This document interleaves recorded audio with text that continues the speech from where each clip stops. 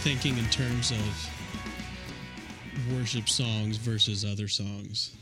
I don't feel like I need to sacrifice that when I'm writing a non-worship song. Yeah. No, it's true, and I feel the same way too. You know, when I'm writing a song for Melanie, you know, or I'm trying to work on a song for our unborn child, and you know, like I totally think differently.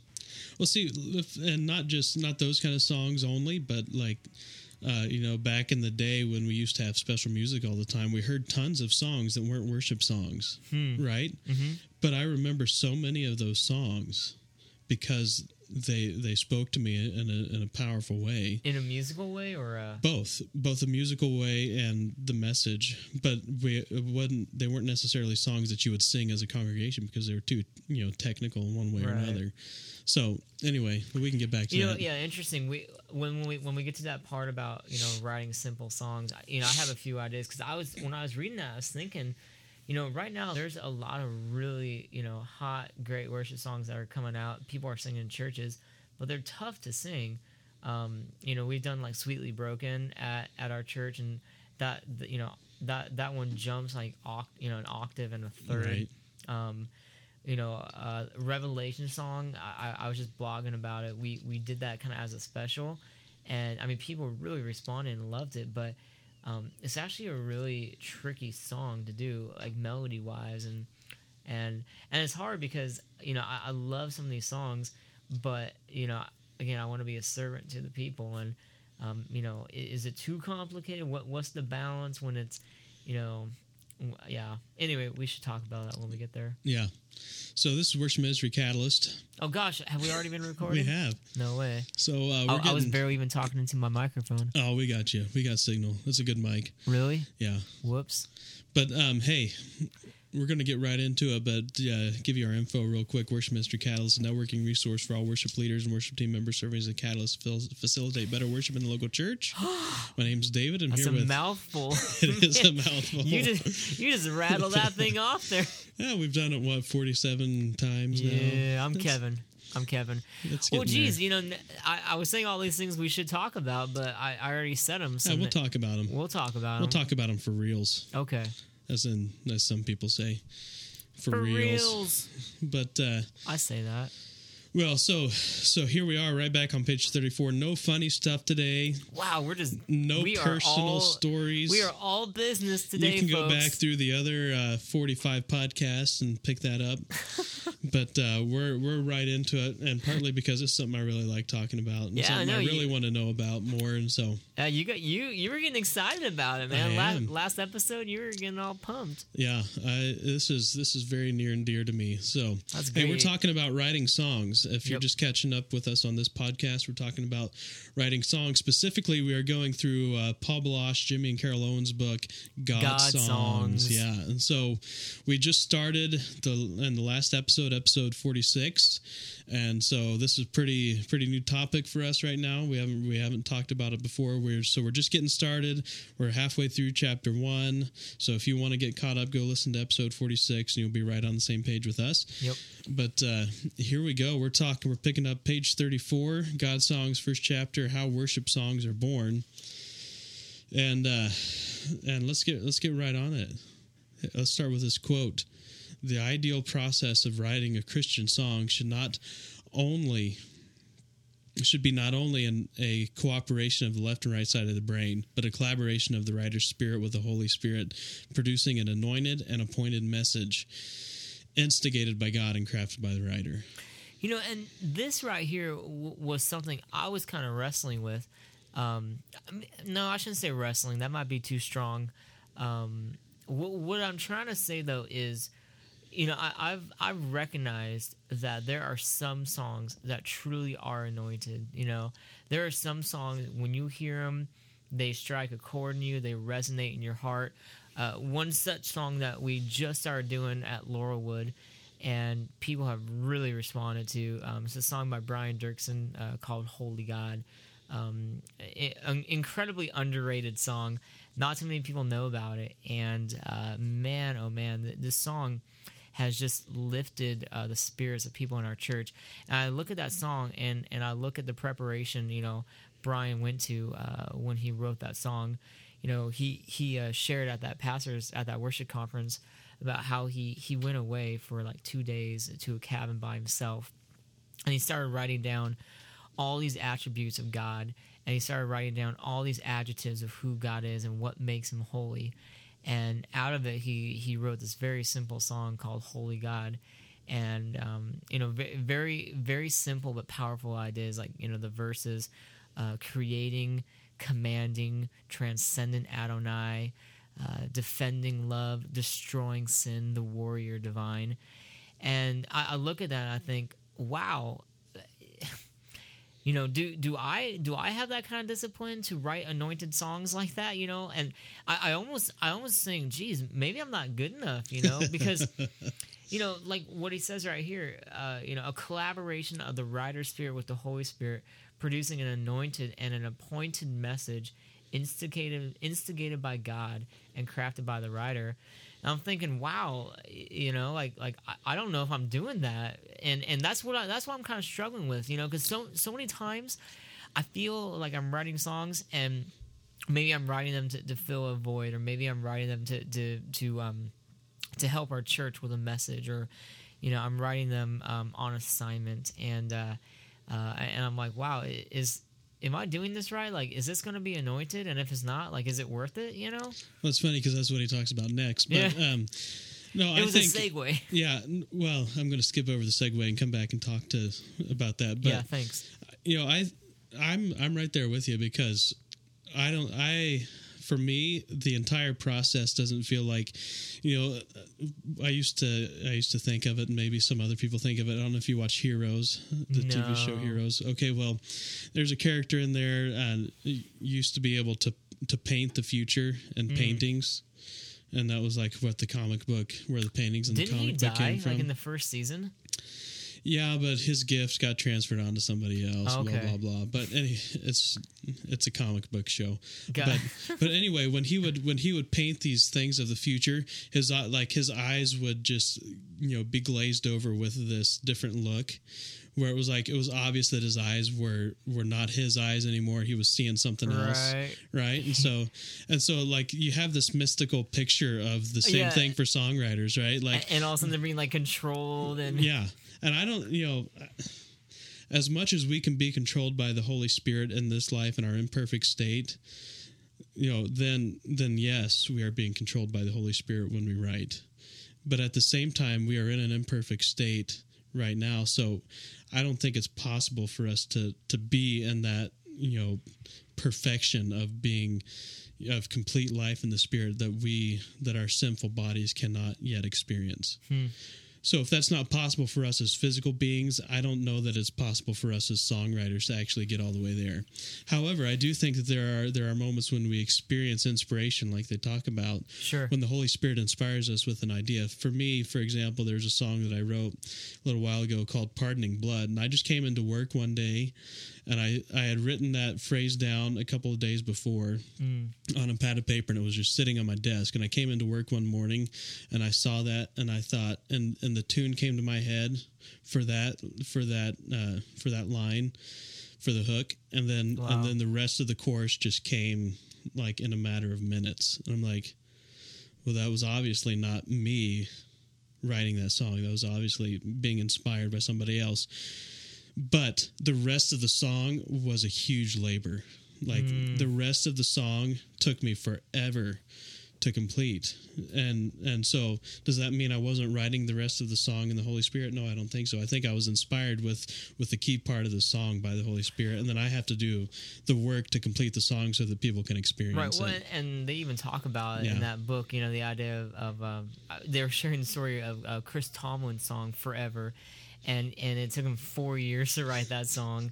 Because he had like the ideas for the verses, but it's like he just couldn't get it organized. He couldn't put it together, and even to the point of being in the recording studio and trying to work on the chorus. Forever God is faithful, forever God is, and like he just couldn't come up with the idea. And and it was the wife of the bass player who stuck her head in the studio, like in the room, and said, "Strong, forever God is strong," you know. And he's like, "Oh, that works." But you know, it's that process where it doesn't always come. Sometimes it has to percolate, has to sit in your greenhouse, which he talks about here in a few pages. But before we get there, let's talk about this idea of writing on assignment. And I kind of mentioned it where, you know, there's times where we've been doing something at church and it's like there just isn't a good song for that. And I kind of write based on like a purpose, on a reason, and that's what I was referring to him saying, wow, like is this really an anointed thing? Am I doing the right thing? And Paul addresses that. He says, not every song begins with an inspiration. Some are born out of a need. He talks about the idea of you know, needing it for a particular message or a publisher or, you know, an artist trying to fill a certain spot. Professional songwriters, you know, they're often called to write specific songs, like a craft almost. And then he says this: even though the song didn't start from an emotional experience, it can still be anointed. Right. Maybe what it is, it just doesn't feel as anointed to me, you know? Well, like, for example, A Mighty Fortress Is Our God, Martin Luther. He wrote that song out of a need. Yeah. And it was more than one need. It was two needs. He had the need for teaching people theology and the need for having it be in a form that people could remember. And so those two needs are what drove him to writing the lyrics for Mighty Fortress Is Our God. And so he sets it to a bar tune that everyone knows. Right. And he's teaching theology. Well, I can't imagine that he sat down in an inspired moment and said, okay, here we go. A mighty fortress is our God, a bulwark never failing. Our helper, he who missed the flood. Yeah. So, okay. So for me, I imagine him taking months on each verse, you know, to get it down to the point where, oh, this works. Writing the craft. Right. And so I guess the point being, David, you know, as we've been reading this first chapter, there's a balance, right? There's a balance of being someone who is intentional in your craft, someone who's living. You know, we talked last episode about living and actually being so purposeful in how we do music and how we write music as a part of who we are.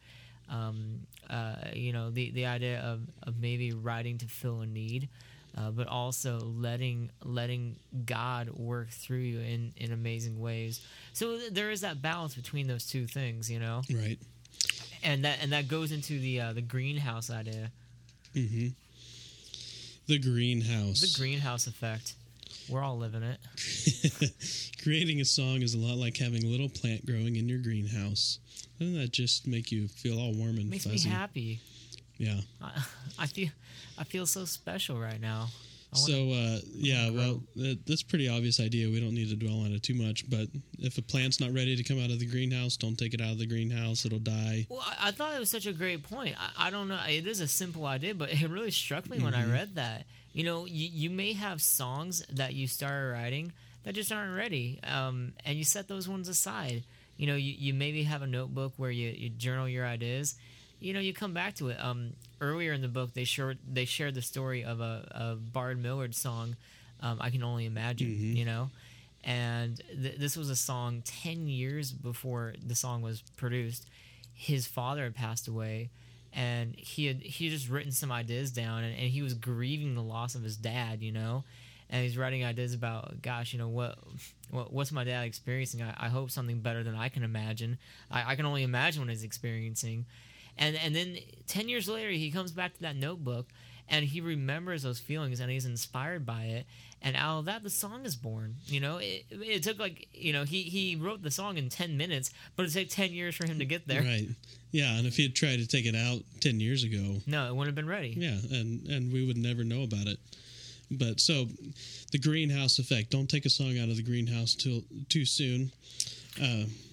And, sorry, not to interrupt you, but...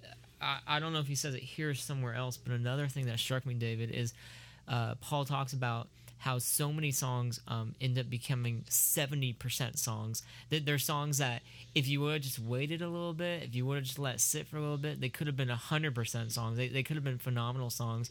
And Paul even admits, he's like, you know what?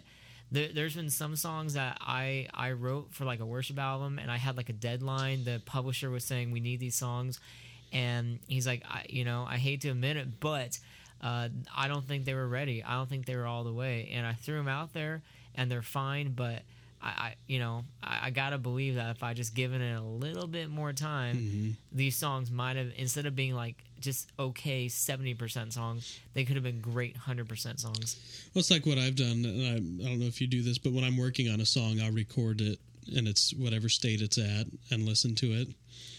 And then I'll set it aside for a while and come back to it after it's not right in my head anymore. Right. And then I'll start to hear things that, that doesn't sound good, or that doesn't work, or that line's forced, or this or that. And then I do that a lot with with as I'm writing words and trying to figure out how they play together. And sometimes you when you're so involved in it and you're so in the middle of it, you can't step back and like look at, this doesn't really work. This doesn't really fit. It doesn't really make sense to anyone but me.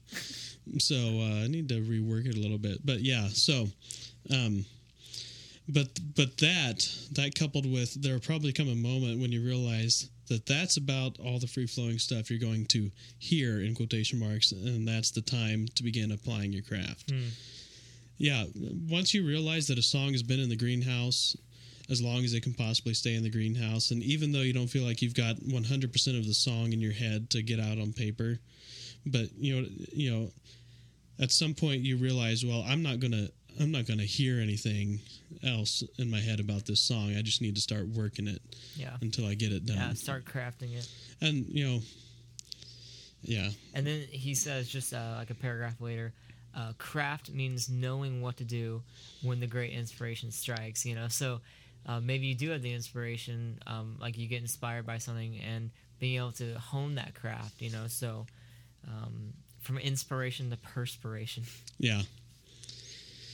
So there's the first chapter. Yeah. Yeah, and again, you mentioned it last episode, David.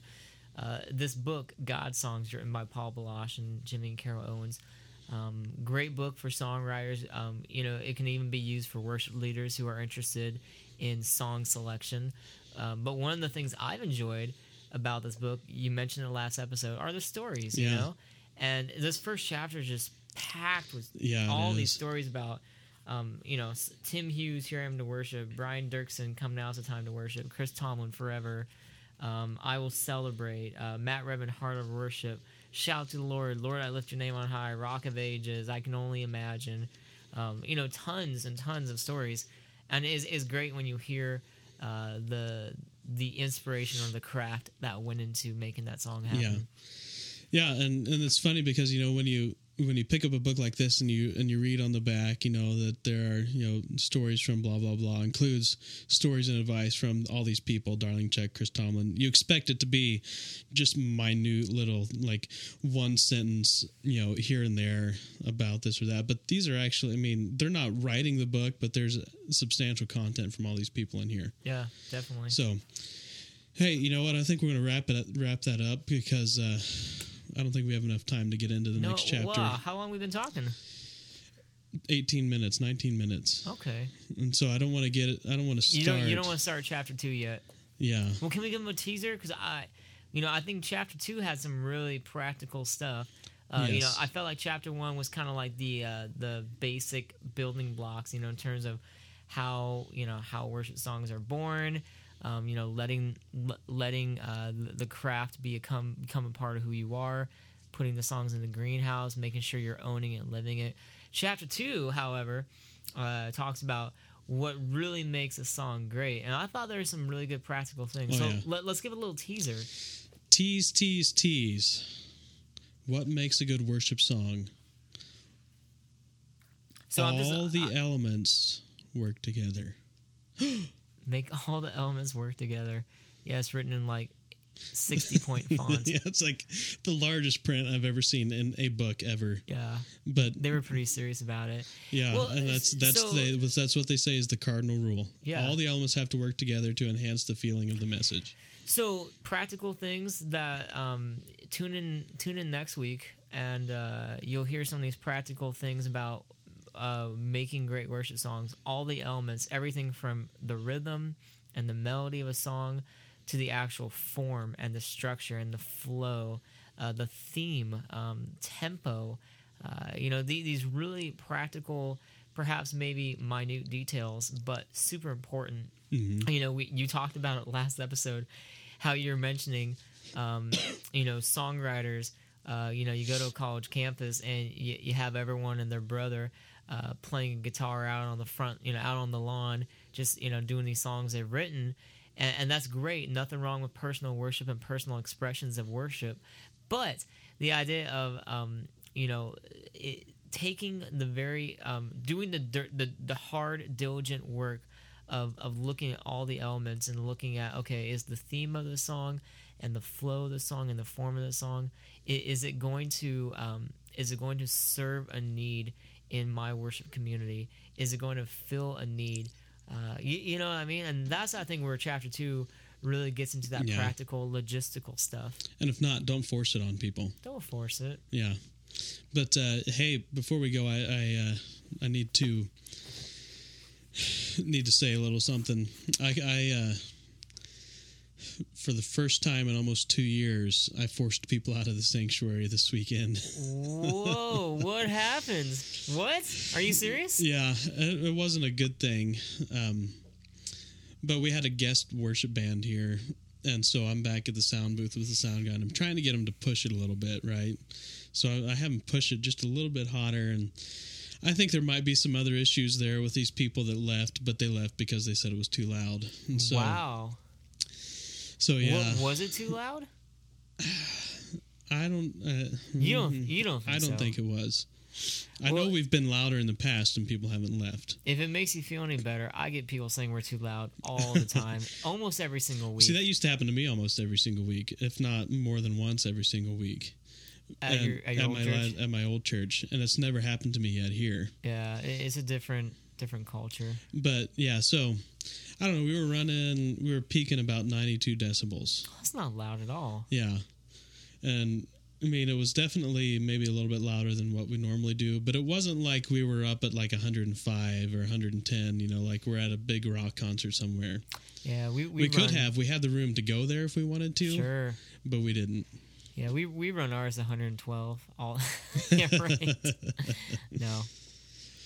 So they actually left and they complained and said, "Wow." So we backed it off a little bit. Sure. No, I have people every single week saying, it's too loud, drums are too loud, and the biggest problem is, there's a couple of problems, but one of the big problems, I mean, it really is a sound thing, is the way our sanctuary is designed in that kind of like half circle type of environment. And our speakers, I mean, they're just old speakers. They don't get good coverage.